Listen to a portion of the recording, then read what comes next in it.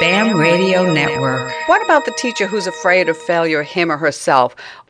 We all want to perform a certain way, and we want to make everything neat and pretty, but life isn't neat or pretty.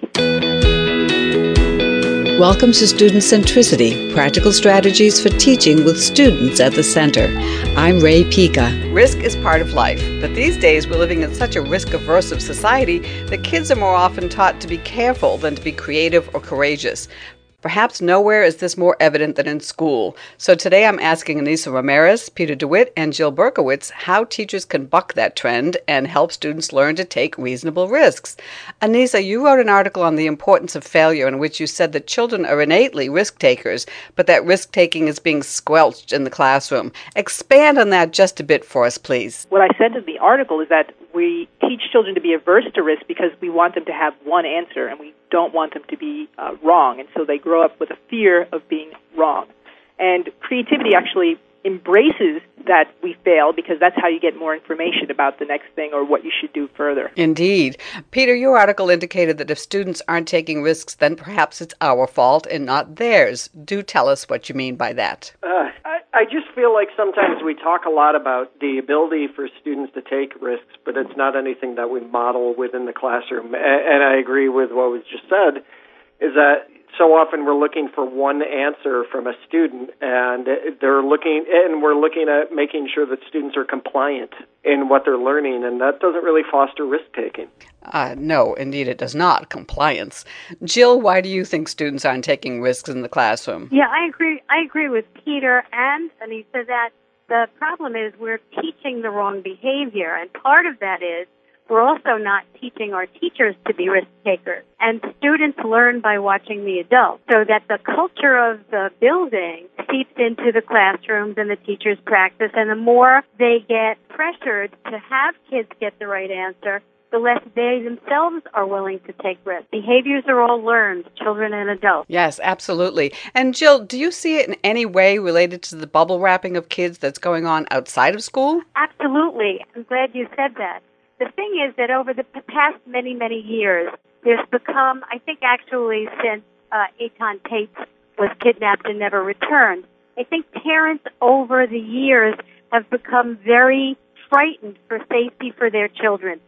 Stranger danger is perhaps a good thing, but it also prevents children from exploring on their own and dealing with each other in social places and in schools as well. Parents are overprotective of children coming up against bad experiences, and we're not teaching children how to negotiate them. So that, I do think, is a contributor to the lack of risk-taking as well. Yeah, agreed. So it's time for some advice. I want to ask each of you what number one change you'd like teachers to make so that their students will be more willing to take reasonable risks in the classroom. Ainissa, what number one change would you like teachers to make? I would encourage teachers to consider building failure clubs. Failure clubs are when people will report out something that didn't work out. But you don't stop there. You report out what did you learn from the event so that we defang the concept of failure, but we reframe it as an opportunity to collect data or to get information. What an interesting idea. Peter, what number one change would you like to have teachers make? The number one change I would like to see teachers make is something that I've been writing about lately. It's based on James Nottingham, who's based in the UK.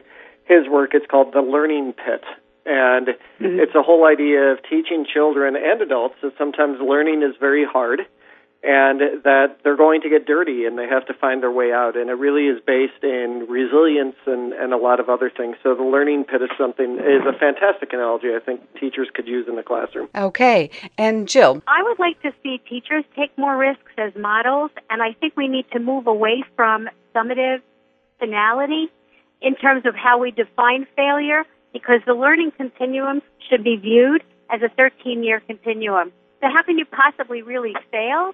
It's just information like what's given in the failure club to say, what is it that I need to do to continue my learning? Somehow we put up this wall, you either make it or break it, and it's not motivational, and it doesn't help kids move ahead, and it does everything that we don't want it to do. So I think we need to look at grades that way. Good point. Well, Ainissa, what about the teacher who's afraid of failure, him or herself? What one first step can he or she take to start getting past that? Well, just on a smaller level, I'm a proponent of STEM, and STEMS is based on trial and error. And to be quite honest, trial and error is just a fancy way to say fail a lot. If you just do an experiment or two, things don't work out, the data doesn't look right, someone knocks things over, don't scold students for those things, but just make them embrace that this is what happens in life and we can learn from it. So on a smaller scale, it could just be a small event like that happens. Well, so often teachers are really hard on themselves. What if they find themselves scolding themselves all the time? That's correct. I actually think that it is part of the culture as well, that we all want to perform a certain way and we want to make everything neat and pretty, but life isn't neat or pretty.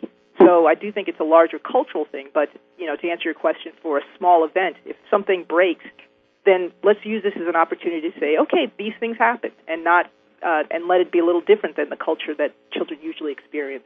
All righty. Peter, how can a teacher help a kid move from a fixed mindset in which she's afraid to fail to a growth mindset that allows her to take risks? And you want that in 2 minutes, do you, Yes, Ray? please. I think that our words matter. I think it's one conversation at a time. I think it's a classroom climate, just like it's a school climate. All of those actions and all of those conversations add up to something much larger. So it really sort of piggybacks on what everybody else is saying, because it's the whole idea that day by day, from morning till the afternoon, the way that the teacher models in front of the student and the conversations that they have around the failure that generally happens in school every single day and is supposed to happen, I think what they do with that is supposed to be really important, and that alone models for the students. All righty. And Jill, how does a teacher convince a student who's been bubble wrapped all his life that risks are worth taking? I think this goes back to what we all said and what I said earlier, and that is that this culture must exist in the school. So this is a way that teachers can empower each other and manage up and go to the principal or the building leader and say, I need to be able to work with my kids to take risks in their learning, and I need for this building to support me in risk-taking in my classroom.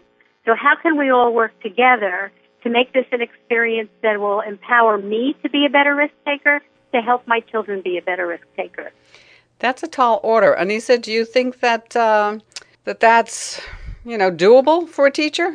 I think it's difficult to do, but I think it's baby steps as we're reporting out. I think we need to tell children, okay, if we show them another way besides the bubble wrap experience that they had, that, where they're afraid to try, and if we encourage them that trying is part of the whole process, they'll get information that there may be a different way. So I do think it's cultural, and it's by example, as we've been saying over and over again, but we have to have an example of it. Otherwise, we'll continue to go on this path that's not useful.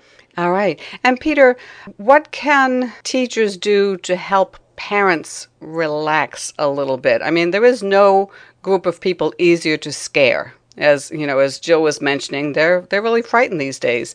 Anything you think teachers can do? Yeah, I think that's where the use of social media is really important, in opening up your school walls so parents see what learning really looks like within the classroom, because I think sometimes they have this perception that it still looks, and maybe in many cases it does, still looks like the way it looked when they were kids. And I think it's really important that if we're going to model this kind of behavior, that we're taking pictures and we're doing things that we can share on social media, or at least with our communication home to parents.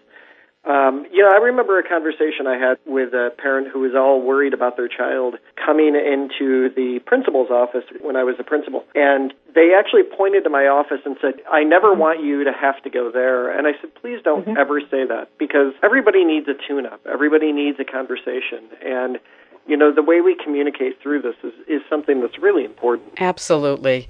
Well, thank you, Ainissa, Peter, and Jill. This is a topic that, is one of my pet peeves, so I really appreciate your addressing it today with me. As Ainissa wrote, children are meant to be risk takers. There are infinite benefits to kids being allowed to take risks, and there are infinite problems resulting from the lack of opportunity to take them. Kids who grow up afraid of risk will not be problem solvers. They will not be resilient. They will certainly not be able to handle risk, which is inherent in life when it comes along. Many, in truth, will crumble, and children raised in a culture of fear, well, that's just asking for trouble. Talk to any counselor at a college or university today, and they'll tell you that they've never seen more students unable to function on their own. So what's the real risk here? We asked our guests to give us the most important points they want you to garner from this discussion. You can read their closing comments and big takeaways, as well as access additional resources by clicking the Takeaways button on your screen now. This has been Ray Pica with Student Centricity, offering practical strategies for teaching with students at the center. Thank you for listening. This program is produced by Accretive Media for the BAM Radio Network. Thanks for listening.